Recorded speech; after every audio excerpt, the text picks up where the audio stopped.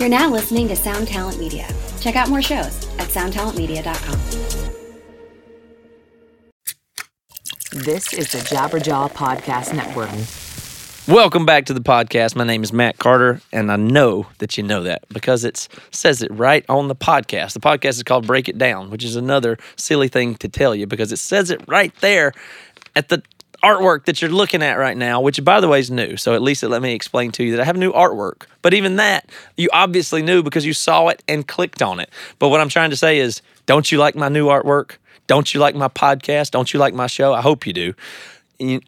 Because I like it. I like it so much that I've been doing it 4 days a week, and I'm going to do that for the next couple of weeks too. And it's not because I'm crazy. It's just an experiment. But I have to tell you, I'm enjoying it so much because I feel so little pressure on these conversations. I'm even more comfortable, and I feel like we just get a lot out of it. It's more of a routine. It's more of a habit, and it becomes easier and easier and more fun kind of every day that I do it. So although I do feel a little exhausted and tired and it's hard to keep up with everything else in my life, this is the part that I'm really enjoying. If you didn't catch it, I just launched a Patreon campaign to make this show be something serious, something real, to create a real community and environment that would kind of keep me doing it because I really like it. And we're already halfway to our first goal, which is paying Riva, my producer. And so thank you for everybody that supported that already. I'm excited that we have a Slack group. So I hope the whole thing gets really big, but we're still going to use Slack to communicate. So me and all the patrons in there, we have a channel where we're just going to talk. Well, we have different channels in there, but we're going to talk about guests, what happened on the show, other things that would be fun to talk about. I hope to share articles and news and things that are stuff that people that are interested in the show would be interested in, which will in turn feed me and that I can learn from too. And I got a new website that has my new artwork on it. So if you want to check out that Patreon, and I would love it if you did, it would mean a lot to me to at least check it out and see what it's about. Go to breakitdownpod.com just breakitdownpod.com. That's my website. Sorry. And then you can find the Patreon through there. So let me tell you that Emery has some tour dates out on emerymusic.com. All the way through June and July, you can see where we're playing and when. We've got some great shows, and the best news is those shows will be $10 a piece. We're not using a booking agent or promoter. We rented the rooms, and we will sell the tickets. And if there's money left over after we pay the expenses, then we'll get paid some. But even if not, it'll be fun. It'll be good.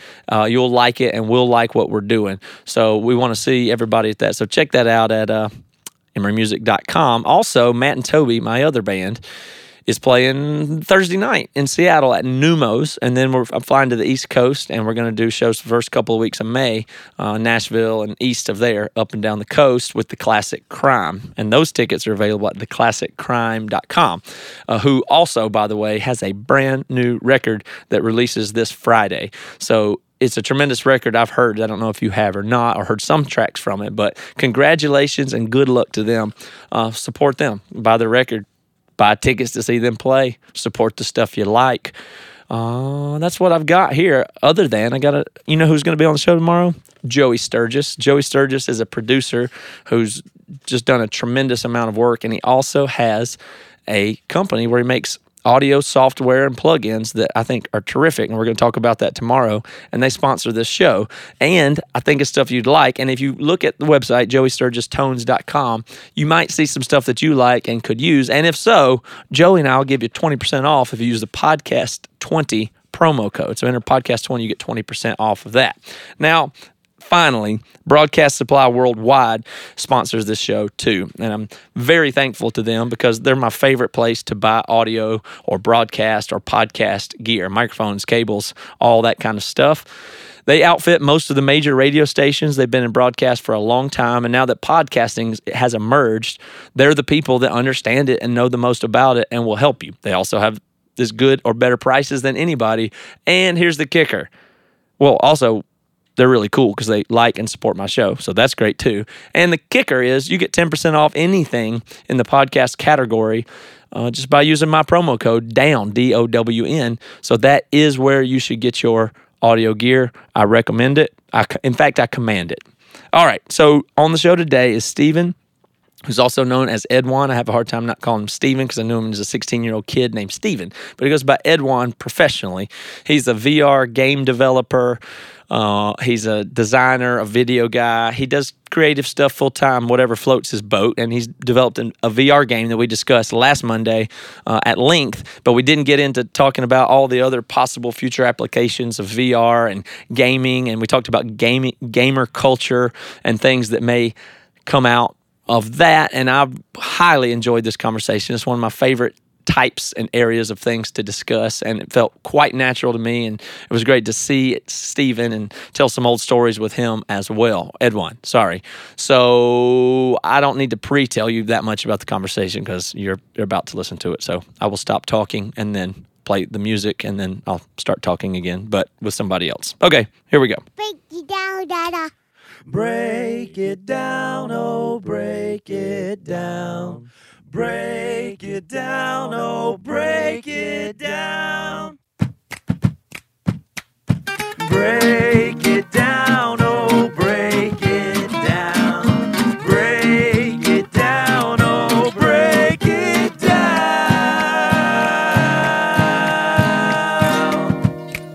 Let's make color. Yeah. Where are you right now? It looks a lot better than wherever you were last week.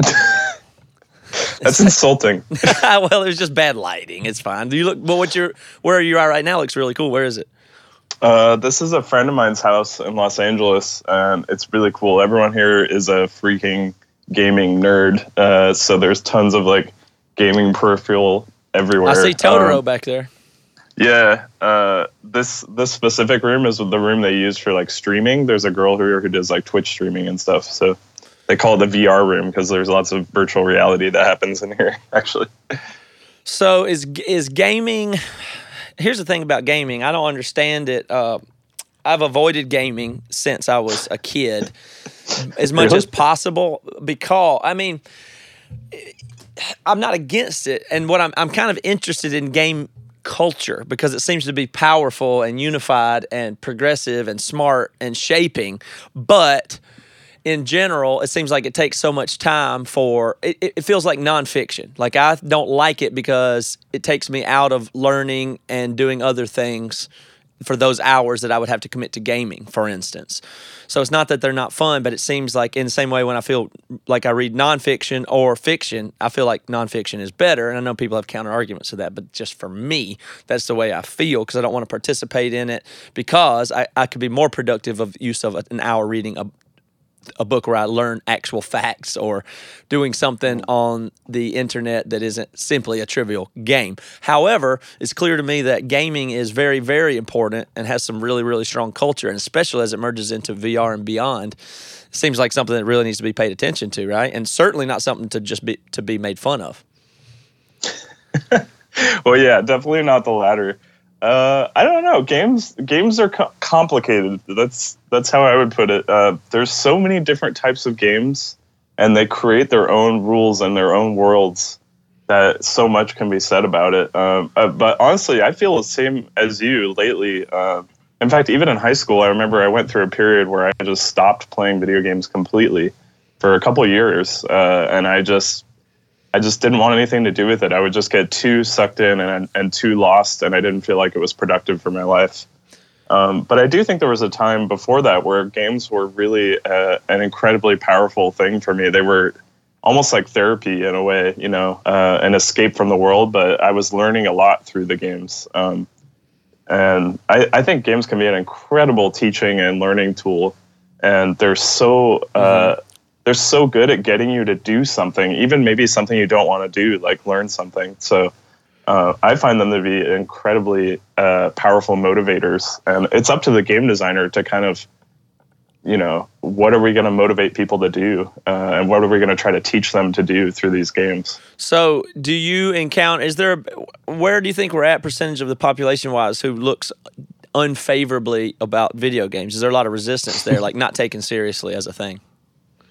No, I don't think so. I mean, I was going to say, like, it's very complex, right? So, there's definitely, like, lately there was a thing called Gamergate that happened. Yeah, I was going to ask you about that. Can you tell, it has something to do with, I thought I knew what it was until I tried to say it out loud. I'm going to let you say it. Well, actually, I'm not much of an expert on it either, but basically what happened is, there was a girl who was making these videos on YouTube where she was kind of critiquing video games for just the gratuitous violence and sexism and stuff, and then a certain subculture of gamers just exploded, and these are like the worst types of gamers online who are really, really violent and abusive. Is that like the prototypical angry white dude in his mom's basement that's a jerk and a loser, but he lashes out online and leaves comments and plays video games? Is it that guy? Well,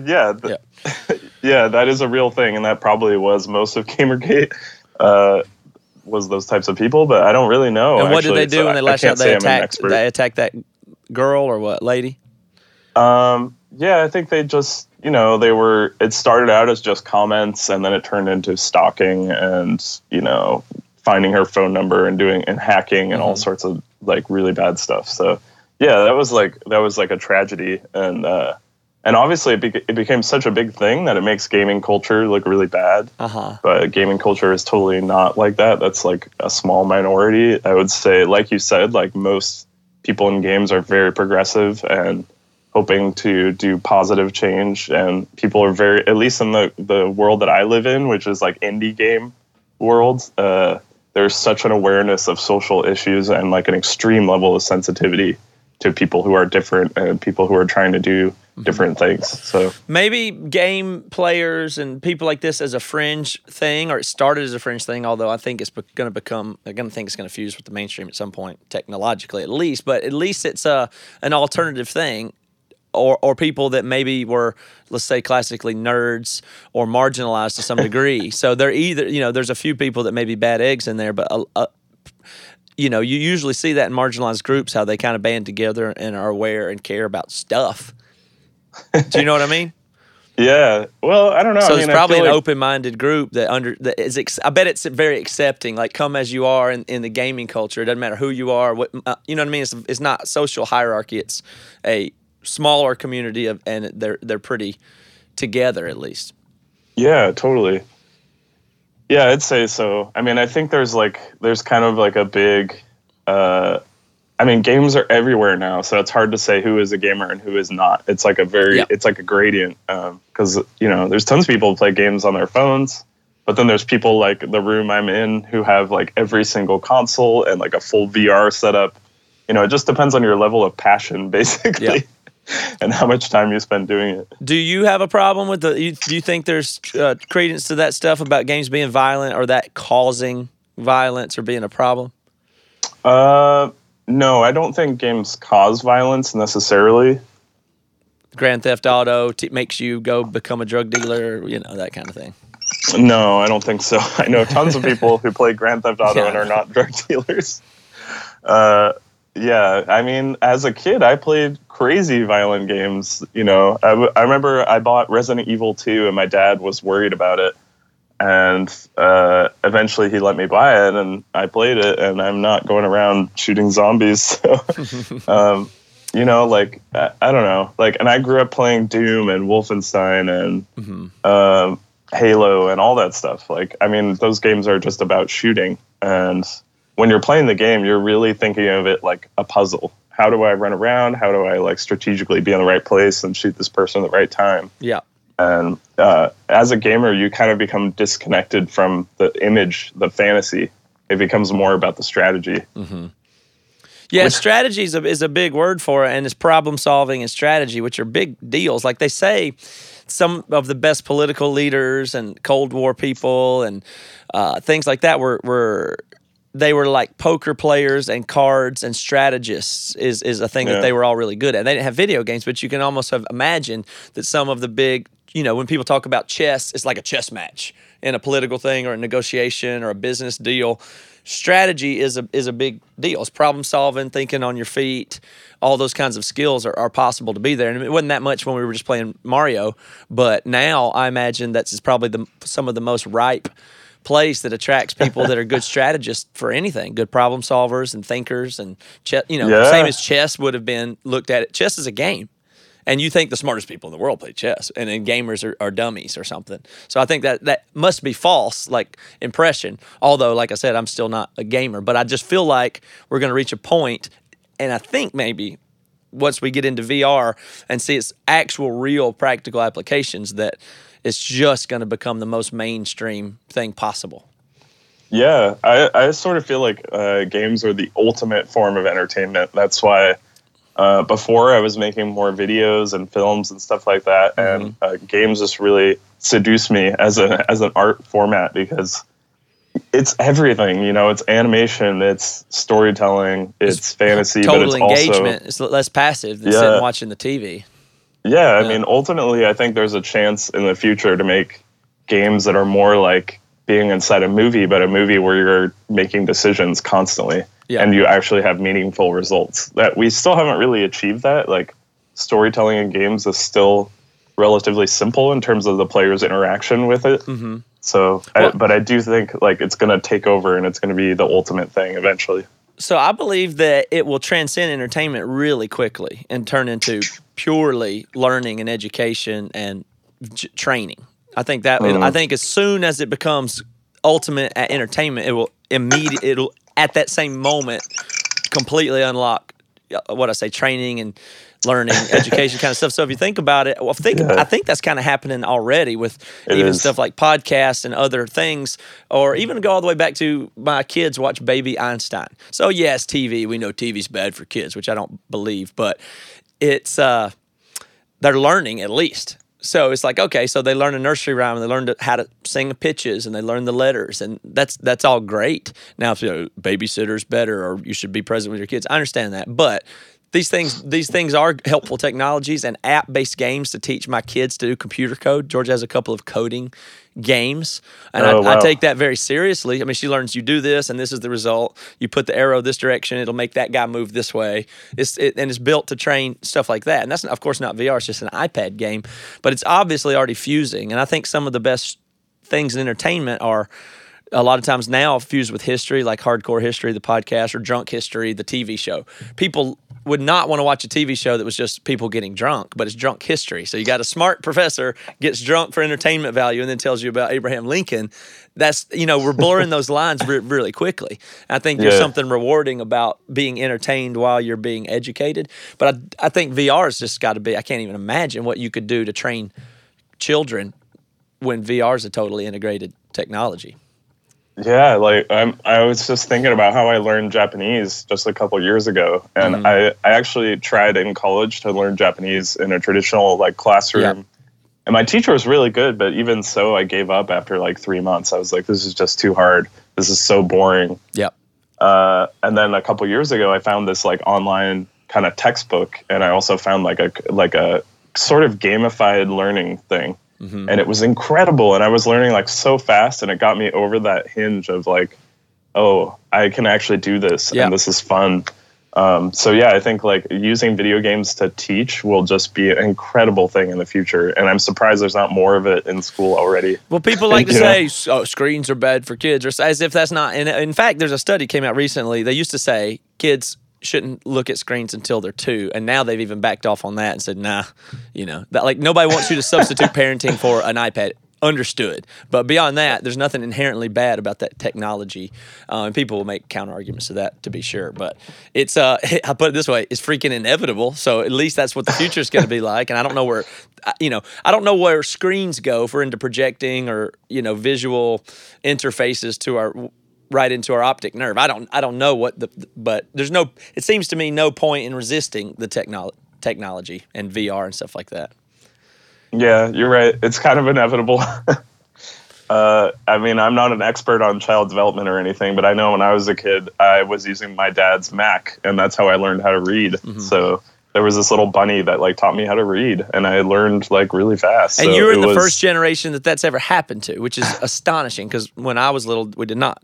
That didn't exist. And when you were little, your dad had a Mac computer with Mavis Beacon teaches typing or whatever, those kinds of things. Like that came out when I was in high school and stuff. There were computers that you maybe kind of could use, but you guys grew up with it. And I think that's obviously going to change the world. But can you imagine what can you even imagine once we get into the real technical child development stuff and learn more about the brain itself and how it works, what you'll be able to do with immersive sensory technology like VR? Like if you could put on a mask, the VR helmet onto, say, a baby that's 6 months old, and you do it. I don't know about that. Well, just think of whatever the technology is like that. What if we understood enough about the brain and its impulses? Like right now, they tell my daughter, they say, make sure she crawls before she walks. That's how she learns her hand-eye coordination. Blah blah blah. So imagine in the future. I'm not talking about and.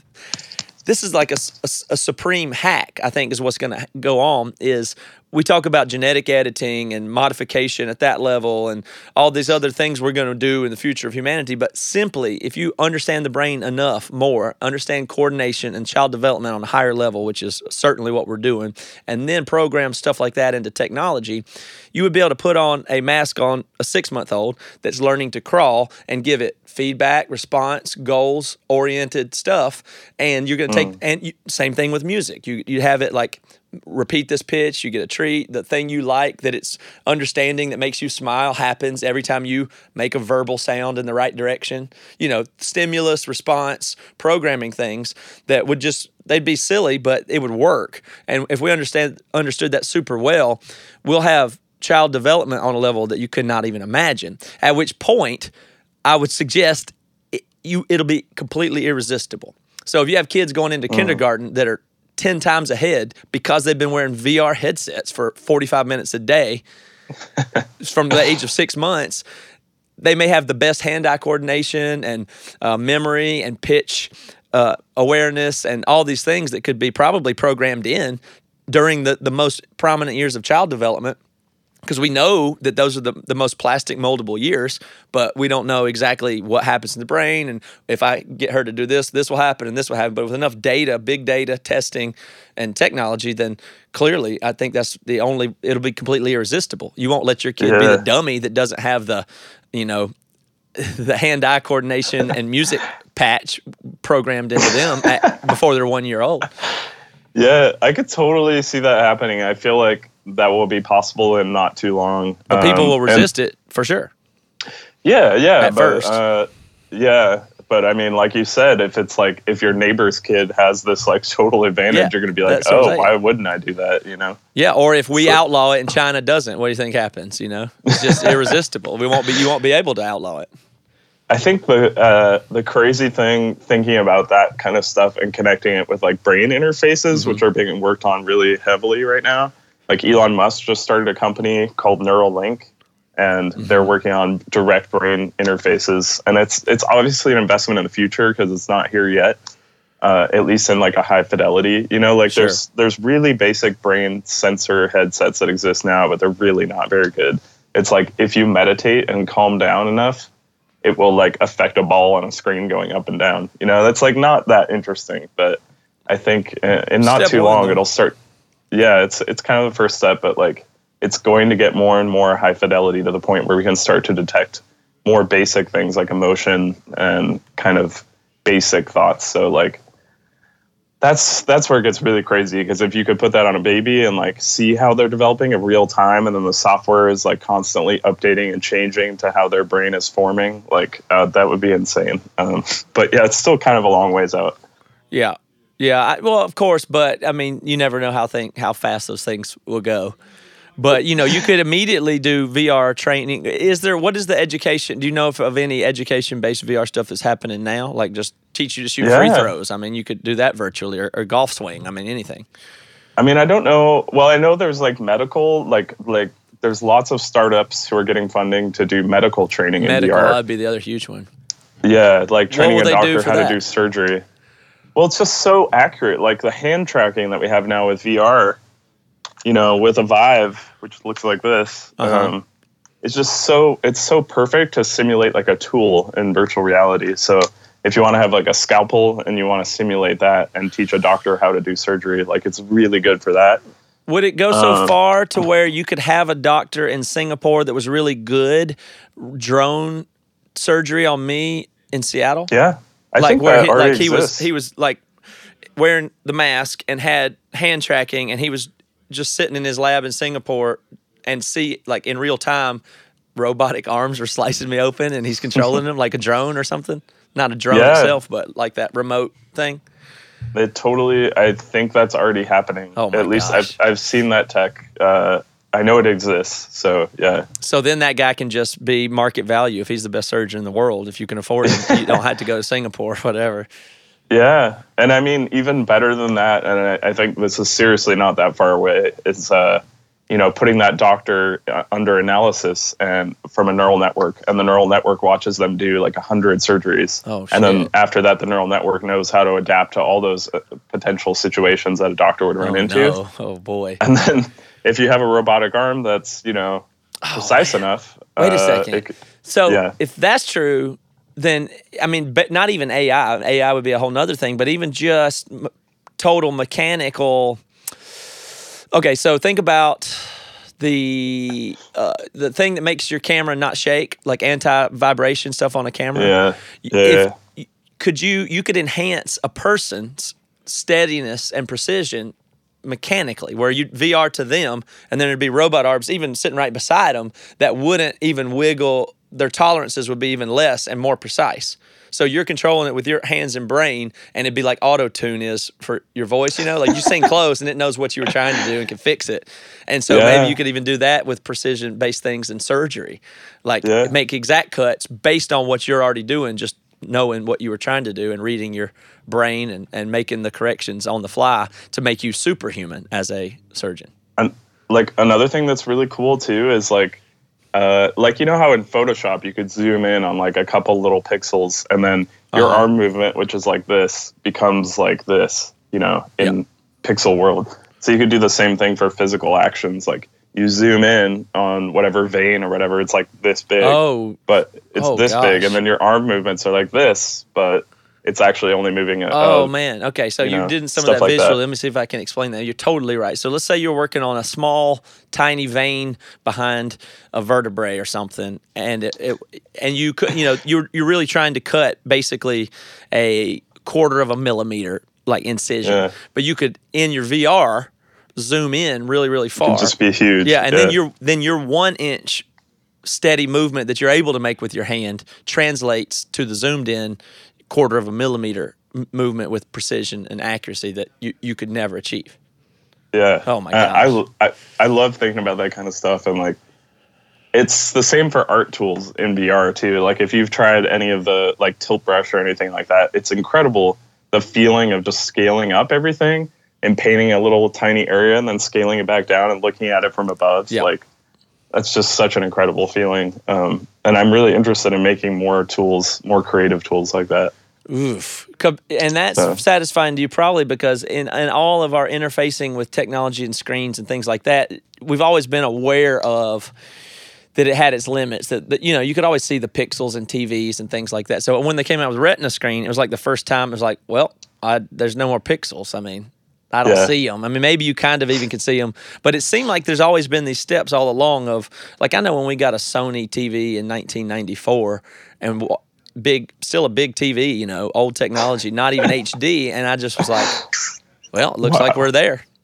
They've done it. That's it. I'm right. It's no different than being at the football game. Here we go. It was just standard definition on a pretty decent TV in the 90s. And then HD, and you're like, oh, well, that's it. It's no different. And then 4K comes out, and you're like, oh, that HD shit was kind of blotchy. I get it, So, and now we've gone even so far into those things, and that there's something really satisfying about technology that it's always been behind real life, but we're going to enter a time that's going to just unlock everything where it's actually better than reality. Like when the resolution is so good that it is indistinguishable or even favorable to real life. Dude. That's scary, though. It's going to unlock everything. I keep thinking, I feel like we shouldn't waste this time. I really want to just talk about like old memories from the farm and stuff. Okay, let's do that too. I know it's kind of random. Yeah, do it. I want to hear what's in your head. If you didn't catch the last episode, go back and listen to Steven on. We did it last Monday too. But Steven grew up as a teenager, friends with the people that we lived with when we were adults and had just first started doing Emery. So his band would rehearse in the basement of the house that we were living in. So I was around Steven since he was 15, 16 years old, trying to do music and film and stuff like that. But what are your memories? We were like a sub band to Emery. Like we would we would open for their like really early shows. And I remember we always thought like Emery were just like, who are these guys? They were like a fully grown adults who moved to a farm in Seattle because they like Nirvana. That's kind of true. And they were like, and Tooth and Nail, and they were like, we're gonna. And at first, we all just thought you guys were not legit, And I think it's funny looking back because you guys totally became legit, and we definitely did not legit in what terms way? of band. Not talented or not what? No, just like we just thought. I think at the time we thought like, Losers. they'll never be a real band, you know. Like, but it turned out to be totally the opposite, and you guys just like launched, and it was awesome. But yeah, like I think that's probably good encouragement for people listening who like have their own bands and are like, maybe everyone thinks they're losers, but they're totally not. No, I mean I think, and that's true of all creative pursuits. Like everyone's going to think you're lame at first, and you are going to be lame at first, and you just have to keep pushing until you become something awesome. Well, the thing there that people get lost in is the narcissistic type of tendency to say there's haters and I know I'm good in my heart. And it's when I express myself and do my creative stuff, in my heart, I know it's me and I know that's all that matters. That's not true. That is where I take strong exception. The only way that it works to be a loser and an untalented idiot is if two things must happen. You have to continue until you gain skill, but you can do it for 10 years and gain no skill at all if you lie to and deceive yourself and think you're better than you are.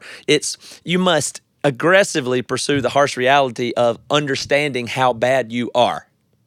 That's what is required. If you do that for 10 years, you'll be good at anything. If you know what I'm saying? So it's okay to be bad at it, but it's not okay to excuse you're being bad at it or not recognize what you're bad at. Like I could play guitar and write stuff long before I could do it really well. And I knew that. So I knew at the same time that you thought we were losers that weren't any good, I could only have agreed with you. And it was my agreement with that fact that knew that Seth was not good enough at drums or didn't learn this right or you need to work more on that or I know my guitar's out of tune, it's driving me crazy, or I wish I could play fast like that, but I can't. This guy's better than me. That's so clear. We opened for this band and they just blew us away, and that is true. And that they deserve all the credit in the world. We're not that good. Back to work. And it's like continuous self-improvement, right? Like, but you have to be honest about that. It's brutal. But that's and not just with yourself. Like, you got to find other people who are peers who can like critique you. Oh yeah, for sure. And you guys helped us in that way too. Like, so you actually like helped produce one of our first albums. Mm-hmm. And when we were recording with you, we all got so much better because you were like, oh no, it's got to be like this. It's got to be better. Like, you're fucking up here. Mm-hmm. Oh, sorry, I swore. I don't know if that's allowed on this. It's allowed. Yeah, it's fine. But yeah, like that really helped us become more professional and just playing shows constantly. And like, if you expose yourself to the public too, that's the worst. Because if you play and you're like, you're jamming and you're like you think you're doing so well, the audience is like, you have failed. So like learning how to get a reaction from the audience and how to engage them more directly, that was a process that I really enjoyed. But yeah, dude, when we were on that farm, like, okay, so I was thinking about the chickens. Do you remember the chicken? Yeah, I do. You can tell it if you want to. Go ahead. Am I allowed to? Yeah, go ahead. If it's true, you can tell it. That's my part of the exercise of me podcasting is I'm trying to be as real as I can and tell the truth as much as I can, and I'm allowed to have done things I'm embarrassed about and talk about it and move on. It's Break it down. It's all right. Go ahead. So one time, one of the band members, I don't remember who, one of their girlfriends at the time brought a bunch of baby chickens as a present. Cute little chickens. For some reason, the chickens were brought to this farm. Yeah. That all these guys were living on and given to Emery as a present. And Matt, I think, having grown up, Matt, having grown up on the farm, was like, I don't want those. They may look cute now, but they're going to become evil, you know. Yeah. And I was like, what are you talking about? They're so cute. Mm-hmm. And the guy who received them was like, I think it was Josh, was like, oh, these are great. We got to keep them. We got to raise them. This is amazing. We have been given the gift of life. That's true. So far. Sure enough, after like I swear it was like 2 weeks later, they were just full on adult chickens. It happened really fast from my perspective. And Matt was right. Adult chickens are horrible. They're like evil beasts. Yeah. Run around and They're just like make noise dinosaurs or something. and They're just, poop. Yeah. If they didn't have feathers, they would just be scary, horrible. You know what I mean? Like they're. Yeah. I don't like them one bit. They do horrible things. All they would do is walk around and climb on everything and shit everywhere. They would get into our practice space and shit where our amps and guitars were and get in the house. I mean, we had like garage. We lived in a not the ideal place, but still. There was probably chicken poop inside the drums. Right. I didn't so when you like hit the drums, it's just chicken poop everywhere. So one day Matt was like, I don't know why, but you decided that you would catch a chicken and cut its head off. Well, I will try to correct it as much as I can. I'm pretty sure that's what we all wanted to do. We said, Josh, you get rid of these chickens or we're going to get rid of them. We're going to kill them. It doesn't matter. We have to get rid of these chickens. They must go. And so I believe that would have been a group decision. And then Joel, I don't think anybody would have done it. I don't think I would have done it. I'm certain I wouldn't have done it. But Joel said, I'll do it. I'll chop that chicken's head off. So. And he did. Yeah. He did. And it was, it sounds. Wait. Before that happened, though, so you had to catch the chicken. Yeah. That part was the best. Yeah. It's really hard. It's just like Zelda for anybody who's played Zelda and has run around and catch, chasing the chicken is actually really hard. It's even harder than it is in Zelda. Yeah. We were literally chasing after it for like 2 hours. It was so much fun. That was the part of the story that was just beautiful. It was just so fun and funny and pure. It was like chasing the chicken or whatever. And then when we did catch it. But I will say, whatever happened next, the mood shifted immediately when it happened. When Joel cut the head off of that chicken, and it was like, oh no, he did that. Like we immediately all turned. It was like an exercise in mob mentality because it was like, let's do it. And then as soon as Joel did it, we're like, Joel, you did that. You're bad, man. I can't believe you did that. You're okay. So that's true. For a moment, the mood changed, and it was like, oh shit, like we killed a living being. Yeah. But we eat chicken every day. Mm-hmm, okay. So maybe it's important that we had this lesson, like, oh, that's what it's actually like. But I think what's hilarious, I'll always remember this, is after that, there was a chicken body that was disconnected from the head. And I don't know if it's you or Josh, but somebody decided to kick the chicken one time. Oh, man. And its body went... It actually made that sound because like the sound comes through the neck when you like kick the body. It goes. Yeah. It sounds like a chicken like making its sound, and I know that there was some soccer happening with the chicken body. It was fascinating. That's all I'll say about that.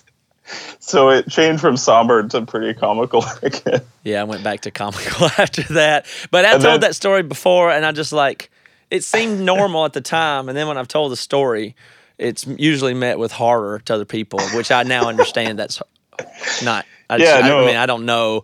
I don't know what else you can do, but I have a weird relationship with that with animals. I can't ever get a grip on it because it really confuses me how to judge animal life or something. Because like my wife we have all these slugs in our garden. If this shows you if I've changed any over the years, hopefully get a little credit. But she made me get this snail bait poison, and I was just looking at all the pest control stuff at Fred Meyer, and I was like, gosh, this is so morbid. It's just like she had like 20 snails in her garden, and there was this stuff that just kills them. I'm just like, can't you just move the snails? I just don't want to do that. So I got a bucket and I just grabbed all the snails and went and dumped them, a block away.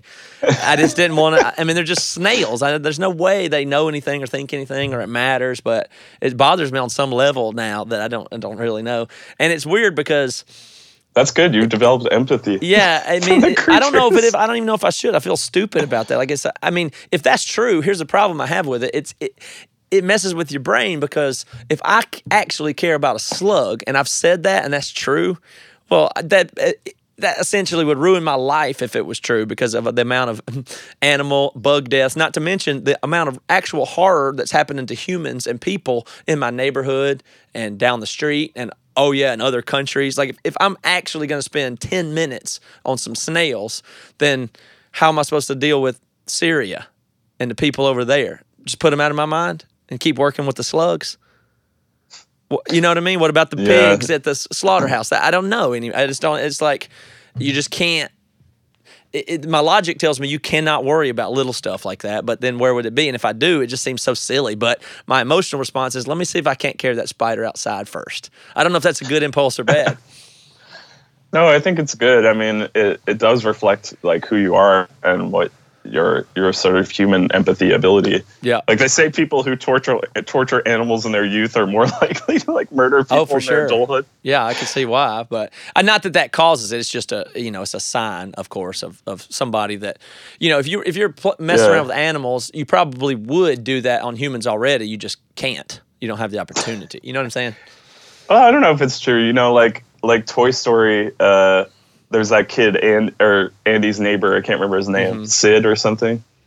He like tortures toys, right? Yeah. And I'm sure Sid grew up to be like a relatively normal human, and I think it's true for a lot of us. Like I remember me and Kyle, we used to just like burn toys. We loved burning toys. Like I remember we hated rollerblades so much because we were skateboarders that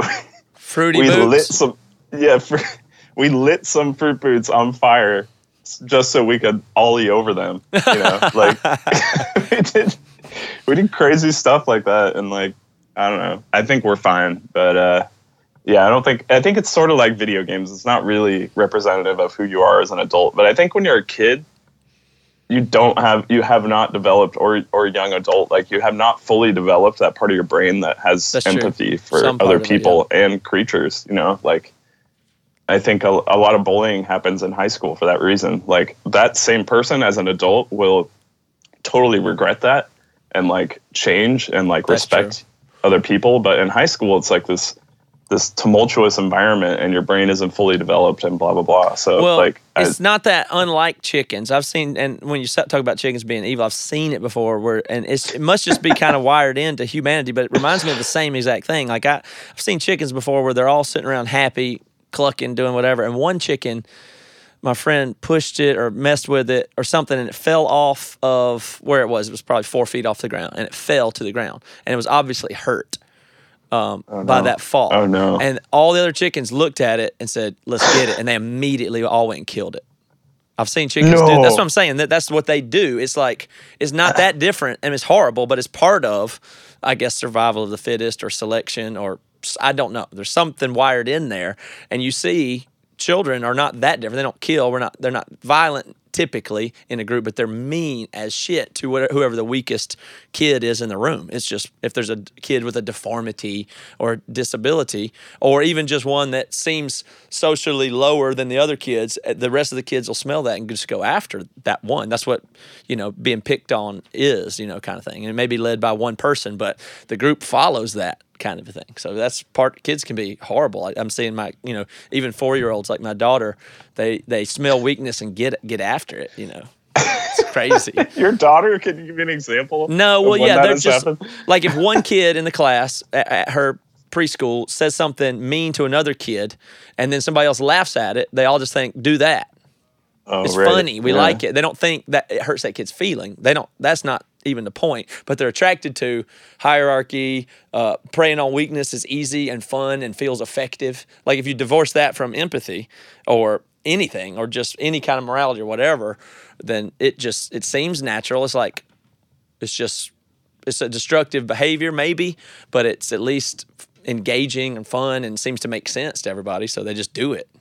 Yeah, I mean, I feel like it's the lizard part of our brain in action. It's just like the raw kind of do that kind of thing, survival of the fittest. But it's like a higher parts of our brain that like are capable of empathy. But empathy takes some effort, you know? Yeah, but it's more than just empathy. It's also more just like we're at a point where our society is one that we've decided to do many things for good that are against our nature. So that's always going to be hard. So there's things in our nature that, sexually, for instance, I mean, your typical sexual desire is to have sex with many, many people, and we've decided to not do that. But you can't really say that that's not biologically in there. You just say we've decided a better way.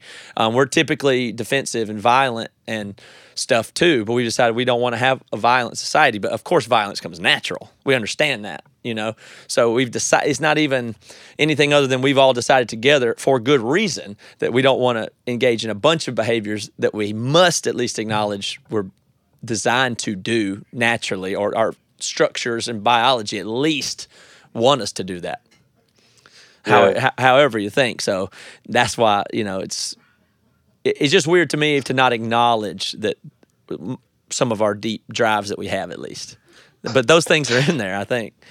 Yeah. We've just decided we're going to coach ourselves out of it, and that's a good thing. But it's hard work, and it requires the upper parts of your brain to do.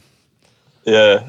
This reminds me of just like hanging out at the farmhouse. And I remember you guys had all the bunk beds, and we used to just talk until like 4 a.m. and you would just philosophize exactly like this. This show is exactly that. It's like, and you and Toby together just going off. I could see why you have like a talk show now, because it's exactly what you guys naturally do, like 90% of the time.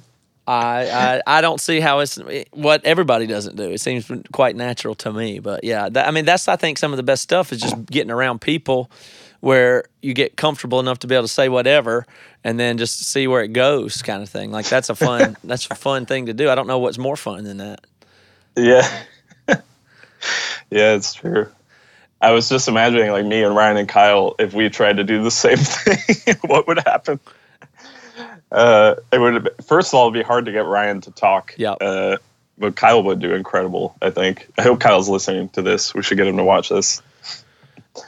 Yeah, he might. I don't know if he is or not. But I wonder though if like something that occurs to me is my style of being. I suppose it's an extreme or a very forward, extroverted kind of thing. So it's hard for me to imagine other people don't like doing, for instance, what I like doing. That's always been a struggle for me to understand. If I like something, how other people don't like it. You know, it's hard for me to understand people not being like me. It really is. Yeah, that's something I've had to learn. I clearly know most people are not like me, so there's the tension, you know.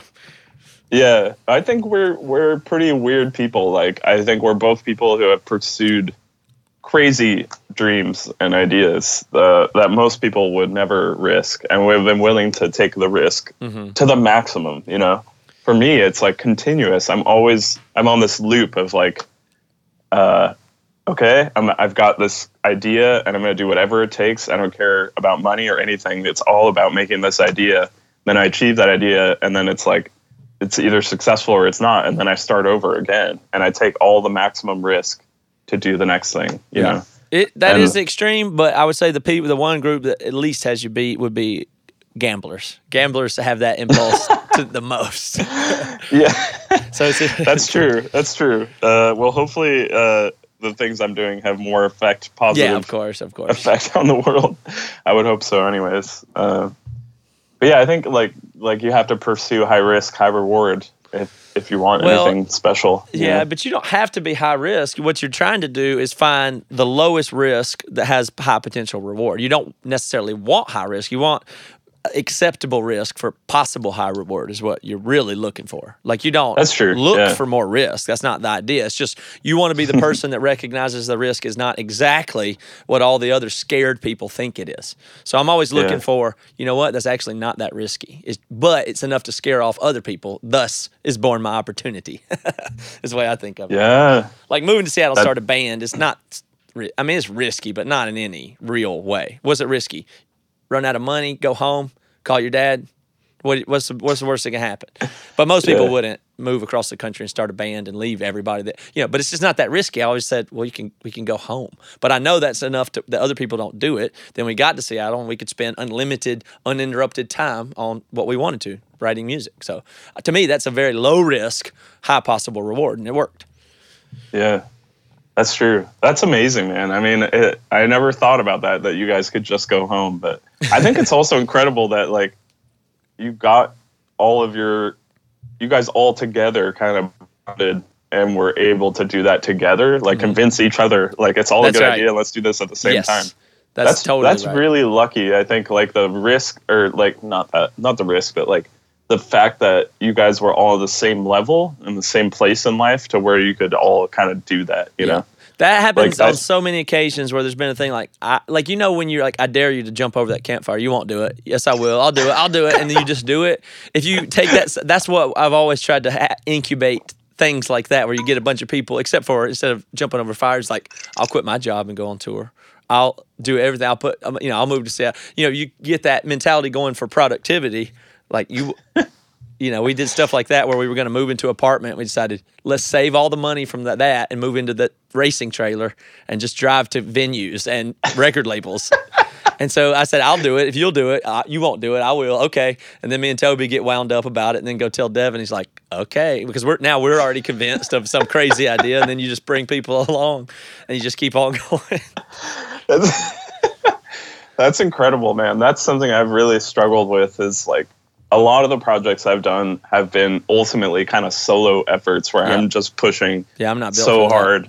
And sometimes it just ends up being me in a room, like, by myself, just grinding on something to finish it. And it's been like that with a few music videos. And now it's like that with this game again. And that's something I still haven't unlocked the secret to that. It's hard to get other people to believe in your dreams. Yep. I think you have to sort of either make it their dream or make it like a universally loved thing, you know, like Steve Jobs is like so good at like taking what seemed like his dream and making it like so important to the world in the minds of the people around him. Like, you're not just making this thing, you're making this thing that is going to like positively change the world. Right. And then now it's like a cliche, like, we're doing this to make the world a better place. It's like a startup cliche.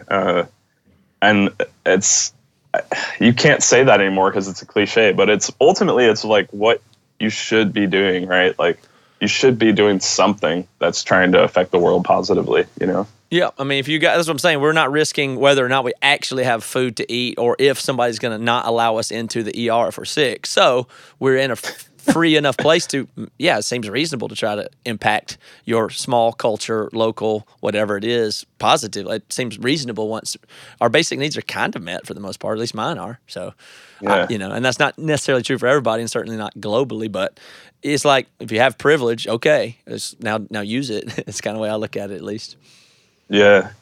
Sometimes it's hard to justify art in that way, though, you know, like, is me making a painting or making a song or making a game, is that actually making the world a better place, or is that just something I feel like I need to do? Yeah, that's true, but you can't, if you take that the other way too far, then you get immediately lost, because then you would have to play this reductive game of, well, what is the most total good? And then everybody work on that, and that's not real. That doesn't make sense. Yeah, that's true. You can't put all efforts of it. It's like where Christianity seems to mess up with me with evangelism or getting people converted. Like, if you set that as the only thing that matters, the most important thing, then you've lost everything else to some degree, or over leveraged toward that or something. Like, it's hard to make that argument though. But if you really say I want to make the world a better place, it's impossible to name what exactly that would be, or how many people or what resources should go into it, whether it be bed nets in Africa or stopping climate change or equality. And I mean, if you do that, well, let's end all this racism equality talk here, and let's all work on saving lives from malaria. That doesn't make sense. So you at least need to do both. And of course, you need art and all this other stuff too. So you just got to do the best. And you won't be effective if it's not something you're really motivated and driven for. So that should solve some of it too. You shouldn't feel guilty about what your drives are most of the time. Yeah, that's true. I think people sort of naturally go to the place they need to be to provide value for everybody else. You're going to be most effective at what you're most motivated to do, permitting that it's a valid thing or a productive, I mean, positive thing at least if it's not negative. I mean, somebody wants to do bad stuff or go be greedy or make money or hurt people. Well, yeah, maybe not that. But if you have a drive to do something that's at least remotely positive, like create something, I think that's tons of things. And I would say just from seeing music happen, it's like, wow, there's careers and all this economy generated out of creativity. That's one thing that's still better, maybe more forward thinking than at least manufacturing and stuff like that is. I'm not saying it's bad, but it does create jobs and economic growth that lift people out of poverty. I'm not claiming music lifts people out of poverty directly, but there is a through line there to, if Emery, for instance, sold 500,000 records, now what if those were sold at $10 each and every concert ticket? I mean, there's millions of dollars have been generated by Emery. Now, they didn't go in my pocket, but people paid each other, people had jobs, people had things to go to. The whole thing goes around and around, and it could have just not existed. So there's a positive outcome of that, because wealth is one of the best things that helps people, move up in life, is to be able to have more stuff. So economic growth itself is maybe arguably one of the best ways to help anything is economic growth. This kind of reminds me of the future of I think it's not too long before like a lot of people start losing jobs due to technology and AI and automatic cars and all that stuff. So I think in the future, like, people will have to decide they won't need a job because resources will be taken care of. They'll have food, they'll have, whatever. It'll be either cheap, extremely cheap, or completely free for all that kind of stuff. Like, your basic needs will be met. So it'll be up to everyone to decide, how do I provide value to the world? Because that's all a job is, right? Like, you're providing value somehow to someone else, and they're giving you money. It's a crazy question that we could talk about another time. I know you got to go, but it would be a crazy question. If you didn't need to work, what would you do? And for a lot of people, I would suggest it would actually be horrifying. Like, they'd think, you know what I mean? Like that. I think that'd actually be its own problem. It's like, no, don't worry about it. You're good on needs. Do you want to do anything? And their answer will be no. A lot of people's answer will not have a lot of people will not have a strong motivation in a direction, and that'll be a sad people. Their needs will be met, and they still won't have anything they want to do other than maybe still be a consumer, entertained or something, but go on vacation or whatever. But I think people will do it automatically. I think it's so built into us to find a purpose that people will search, and they will find ways to provide value to each other. I hope so. We'll see. But you're right. Not as optimistic for a lot of people. A lot of people seem like pretty lazy. I don't know if lazy is the right word, but don't have a lot of drives. Like, if you gave them more money, they would just sit at home. I think a lot of that is cultural programming. I think seriously, a lot of that is just what's expected of them from the world around them. Yep. Like, a lot of people just follow the patterns of those around them. Yep. So most people. I've really like, living in Japan kind of showed me that, like, people do such weird things there sometimes. They seem really weird to you because you're from another culture and you have a different set of code, like, running in your head. Mm-hmm. I think of it as code because I'm a programmer, but it's just patterns. It's like behavioral patterns. And you go there and it's like, wait, why is it like that? Why do people sit in their room and, like, make plastic models? Or, like, why are they so diligently doing something like that? And it's just a different type of expectation from the world around them.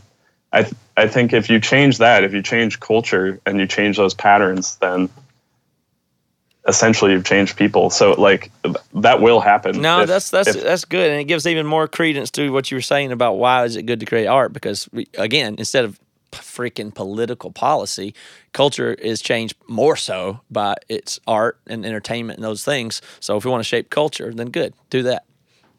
Yeah, that's one thing that drives me for sure. And gaming culture, to some extent, if you can change the way people play games and you can make games healthy. That's something I really emphasize when I'm designing games, is making them healthy, making them improve people's lives instead of being like a drain that sucks time and money out of them. Absolutely. But something that, like, boosts them up is something I'm really passionate about. Good. Well, Edwan, thank you. Is that how you say it, Edwan? Yeah. I know you're used to calling me Steven. Yeah, I'm used to calling you Steven, but Edwan's catchy and it's cool looking, and your website's great and everything else. So thanks, check out everything that Edwan is doing. And I forgot your website again. Sorry. Say it again. It's Edwan. something. There's edwan.tv, which is like my personal stuff. And then there's edwanstudio.com, which is my company. And I'm on YouTube and all that kind of stuff too. I make a lot of crazy videos. Yes, and I enjoy them very much, and am happy for all the stuff that you're doing. And Hey, one of my first videos was Matt mows the lawn. Remember that? Do you have it still? Yeah, I have it somewhere. It's not on YouTube, but I should put it up. Yeah, you should put it up. I'd like to see that, just to remember what we looked like and what we were doing then. All right, man. Is that it? Is that it for this here podcast? Yep, we're done. Thank you. Okay, cool. Thanks, man. Okay, talk to you soon, Stephen. Edwan. Bye. Bye. You've been listening to the Jabberjaw Podcast Network, jabberjawmedia.com.